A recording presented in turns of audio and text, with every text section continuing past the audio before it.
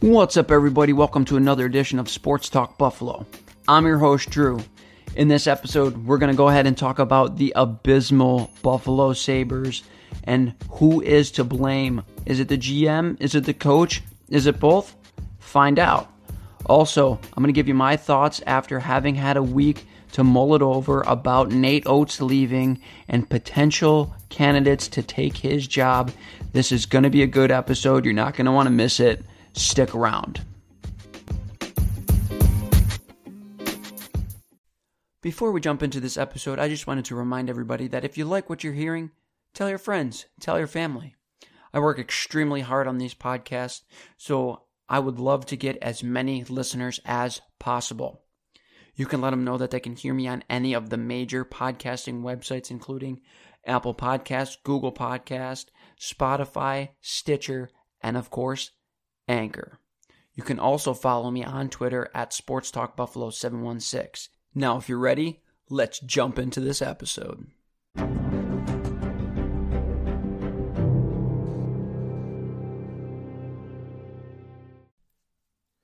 right, we're going to start off with some top news from around sports. Our first story comes out of Kentucky. John Calipari offered a lifetime contract by the University of Kentucky after UCLA tried to lure him away with a 6-year, $48 million contract. This doesn't really come as a surprise that Calipari will not be leaving Kentucky, as he is the highest paid coach in college basketball as we speak. Another sad news story that to kick off the podcast is the AAF has suspended all football operations. New owner Tom Dundon made the decision against the wishes of league co-founders Charlie Ebersol and Bill Polian. Tom Dundon will lose approximately $70 million in this whole ordeal. In the NFL, Russell Wilson has reportedly given the Seahawks an April 15th deadline to complete contract negotiations. Wilson is set to enter his final season of his 4-year, $87.6 million contract he signed in 2015, which ranks him 12th in annual value among starting quarterbacks. Now, for a little bit of some local news, according to the ESPN's new power rankings, after all of the free agent signings, ESPN still has the Buffalo Bills ranked number 24 in the league. That's going to do it for our top stories around sports today.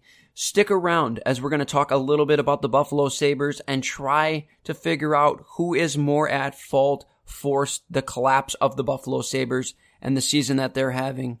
We're also going to discuss a little bit about the UB Bulls and their head coaching vacancy. So stick around because we have a great show planned for you today.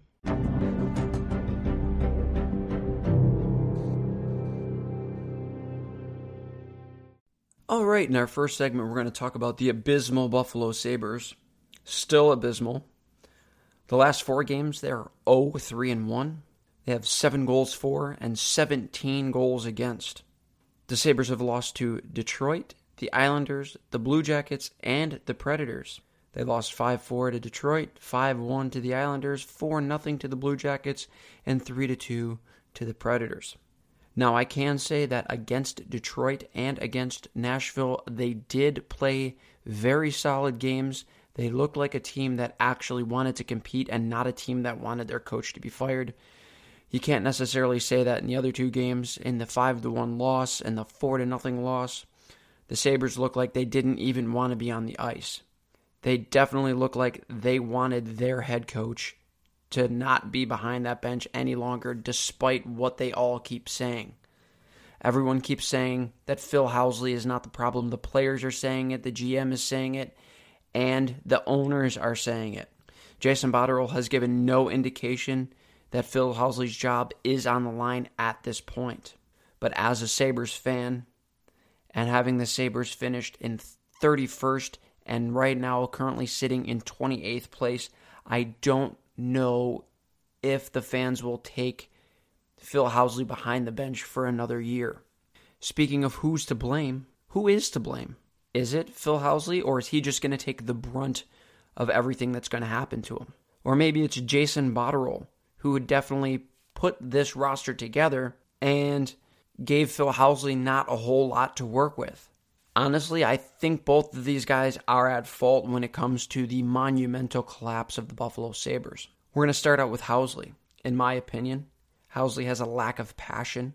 He shows it behind the bench. He's never seems like he's fiery after games. Never seems like he's fiery. Doesn't seem like he can really motivate his guys and get his guys to kind of run through a wall for him. He's supposed to be this defensive guru, but his defense, they always look lost, like they have no idea what's going on. And the same thing can be said for the forwards. The forwards have no idea what's going on inside of their own end, and I think a lot of that has to do with Phil Housley. Their power play from a offensive guy should be a lot better than what it is. The Sabres definitely have a fair amount of skill, at least on their first power play, and their power play sits at just 18.34%. That's not going to win you any games, especially if your captain, like last night, is out there drawing penalties. And also, Phil Housley just doesn't seem like he has any answers. Phil Housley often seems lost. The fact that Housley is putting Jeff Skinner on the de facto third line should tell you that he doesn't really have a clue as to how to right the ship, how to bring his team back around to scoring goals, playing good defense, and helping out their goaltender. Now, Jason Botterill, on the other hand, he's the one who put this roster together. Botterill has had 2 years to try to get this roster up to snub with the rest of the teams in the NHL, and it seems like everyone is passing them by, with the exceptions of Ottawa and Detroit and a few other teams. Jason Botterill did trade away Ryan O'Reilly, but I wasn't really surprised. I was half surprised, but I wasn't really surprised. Ryan O'Reilly last year had exclaimed that he didn't really want to be here, that he had lost his love of hockey. Another thing that I think Jason Botterill did that was a detriment to the team is he brought Casey Mittelstadt along too quickly. After the Ryan O'Reilly trade, Mittelstadt was immediately put into that number 2 center role, a role that I really, really did not think that he was ready for. And I was proven right. Casey Mittelstadt by no means tore up the NCAA tore up the NCAA as a freshman. Had a solid year, but I wouldn't say he played well enough to not warrant at least being in the AHL. Another thing Jason Botterill did is he didn't call up any of the guys in Rochester that were playing good. When the Sabres were still in it, they were still in the hunt, they were still in the fight, or when they were even still in a playoff spot. They rolled with the same lineup that kept losing continuously. And maybe that's on Botterill, but maybe that's also on Phil. Maybe neither of them really wanted to call anybody up. Maybe they both thought that this roster was good enough to get it done. Another thing that I actually fault Botterill for is trading away a first-round pick and Brendan Guhle for Brandon Montour. Now, Brandon Montour is a nice piece, a decent player, but as we've seen time and again, we have too many offensive defensemen. And I don't think, obviously, that Brendan Guhle is going to be that defensive guru that you would need back there. But you basically shipped away somebody who is going to be a Brendan Montour in a year or two and a first-round pick to get a Brandon Montour here 1 year earlier. I didn't really like that trade too much, again, because Brendan Guhle and Brandon Montour are essentially the same player. And not only that, thing about Brandon Montour, his weaknesses, from what I heard, are his defense. You can't bring guys to Buffalo that are struggling on defense when a team is already struggling on the defensive side. Now, I know that the Sabres were also struggling on the offensive side, and that is, again, where I fault Jason Botterill. He had the opportunity, I believe, to go out and possibly make a trade and try to get this team to a point where they could start winning games again and start keeping themselves in that playoff race. After the 10-game win streak, it was all gravy. The chances of the Sabres not making the playoffs was very slim. In fact, everyone kind of thought it was a lock that the Sabres were going to at least make the playoffs. They would say, barring a monumental collapse, that the Sabres were going to be in it. Lo and behold, we sit here in April, after this monumental collapse, having missed the playoffs for an 8th straight year.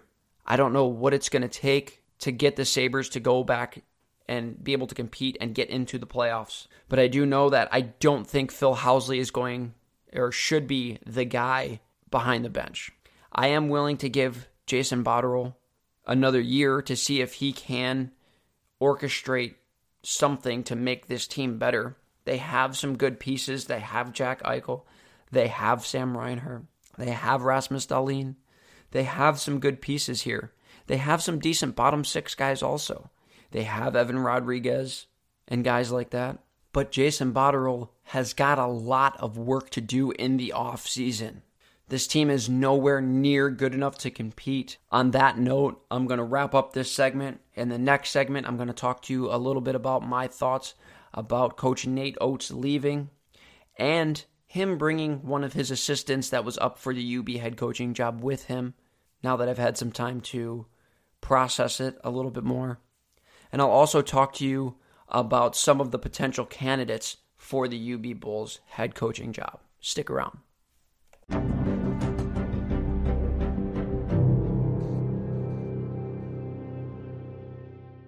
Welcome to segment number 2 of Sports Talk Buffalo. I want to start this segment off by going over my thoughts and feelings about Nate Oates leaving. Now, the entirety of the time that Nate Oates has been in Buffalo, he has been a straight shooter. He hasn't seemed like he's lied to the media at any point, and he's been very straightforward. So when Nate Oates said he wanted to stay at UB and build this thing up and possibly be the next Gonzaga, people in Buffalo really took to that. They really clung to that. Obviously, we can't cling to the Sabres. Obviously, we can't really cling to the Bills. They haven't had a 10-win season since 1999. So we're really yearning for a good team in the city of Buffalo. And that's what we had with Nate Oates and the UB Bulls. Now, Nate Oates caught a lot of flack for leaving the program the way he did. And honestly, I was very upset myself when Nate Oates left. I vented to one of my friends constantly about the situation. I'm sure he got tired of texting me.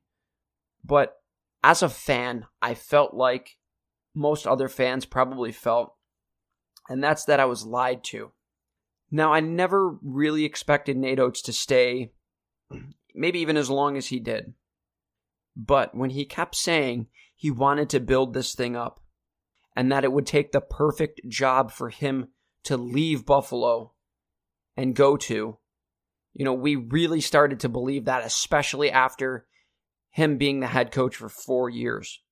The fact that he left for Alabama puts a real sour taste in a lot of people's mouths, because when you think about college basketball, you don't think about the Alabama Crimson Tide as any sort of power program.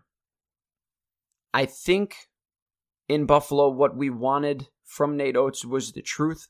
And if he said, I'm waiting for somebody to offer me an ungodly amount of money to come and coach, that's what I'm going to take. That's what I'm going to leave Buffalo for. He should have just came out and said that. Like I said in the last podcast, his base salary would have been, I believe, $837,000, which isn't chump change. It would have made him the highest paid coach in the Mid-American Conference. And with his incentives in Buffalo, he would have had a chance to be up around the $1 million mark. That does not hold a candle to what Alabama offered Nate Oates. And that's pretty much why he left. Nate Oates' base salary is going to be $2.4 million starting in Alabama. Now, I talked about him in my last podcast, an assistant for Nate Oates in Brian Hodgson, who said that he was very interested in the job of head coach at Buffalo. It appears now, based on all the sources and things like that, that Brian Hodgson is out. He has changed his Twitter profile around to say and signify that he is going to Alabama with Coach Nate Oates.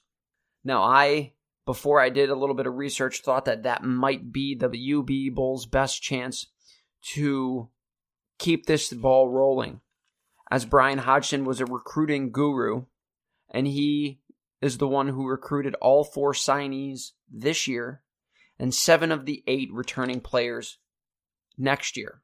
So I did a little digging, and I found out a little bit about the potential candidates that Buffalo has interviewed or has interest in so far. The first candidate is Turner Battle. He was the former MAC Player of the Year in 2005. His senior year, they won 23 games for the UB Bulls. He was the point guard. His coaching career, he was an assistant coach at UB from 2007 to 2013. He was an assistant coach at Chattanooga from 13 to 14. He was an assistant coach at UAB from 14 until present. Now, Turner Battle is obviously a very good player, but I just don't know if he's got the recruiting skill and the name to be able to bring the players in that Nate Oates was able to bring here and Brian Hodgson was able to bring here in Buffalo. I don't know if he has enough pedigree to keep the players that have already signed in Buffalo committed to here.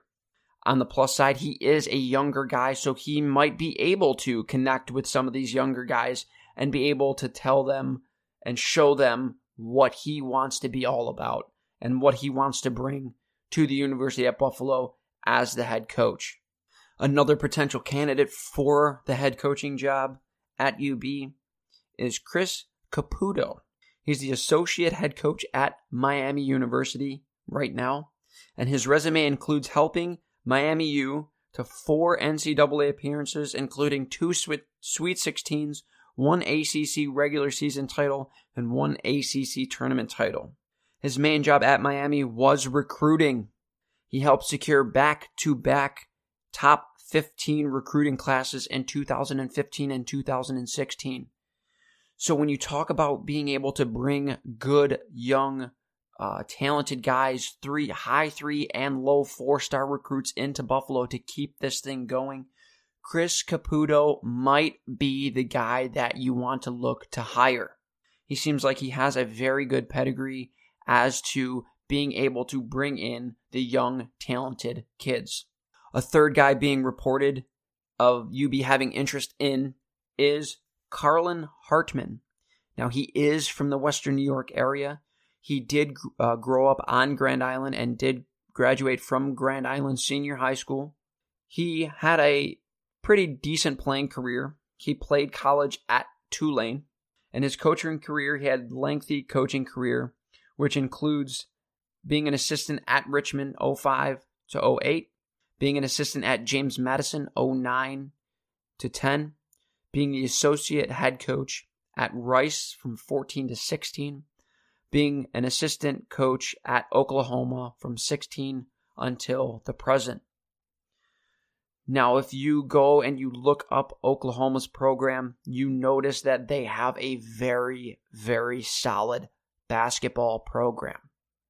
They're in a Power 5 conference.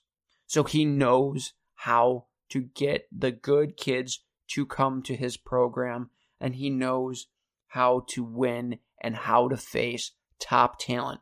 He might be another candidate to take UB to an even higher level than potentially Nate Oates did. And the fourth guy that the Bulls may be interested in is an assistant coach already at UB. He has been named the interim head coach after Nate Oates resigned as the head coach, is Jim Weitzel. Sorry if I'm saying that wrong. Jim Weitzel. He's been coaching at Division 1, 2, and 3 in basketball since 1982. Some of his notable coaching jobs include head coach at Loyola Chicago, and he amassed a 109 and 106 record as their head coach. He was an assistant at St. Louis from 11 to 13. He was an assistant at St. John's from 13 to 15. And he was an associate head coach at UB from 15 until the present. Something notable about James Weitzel is that he helped recruit C.J. Massenberg. And as you know, C.J. Massenberg took this program to a height which it has never seen before. He is second all-time in MAC scoring. He is first in points scored in a season at UB. And he is an honorable mention for All-American in the NCAA. Now, if you ask me, just based on the things that I researched and the pedigrees that they all have, personally, I might go for Chris Caputo, and that's simply off the back of his recruiting prowess. It is said that he's a very, very good recruiter, and like I said, I want those kids who are high major or potentially even possibly Power 5 talents to come to Buffalo. I think that he can show them and sell them the things that Nate Oates and Brian Hodgson were able to sell the kids in order to come to UB. On that note, I'm going to go ahead and wrap up this podcast. I want to thank you guys for listening. Let me know what you think about this podcast and any of the other 11 podcasts that I have. You can hit me up on Twitter at SportsTalkBuffalo716. You guys have a good week.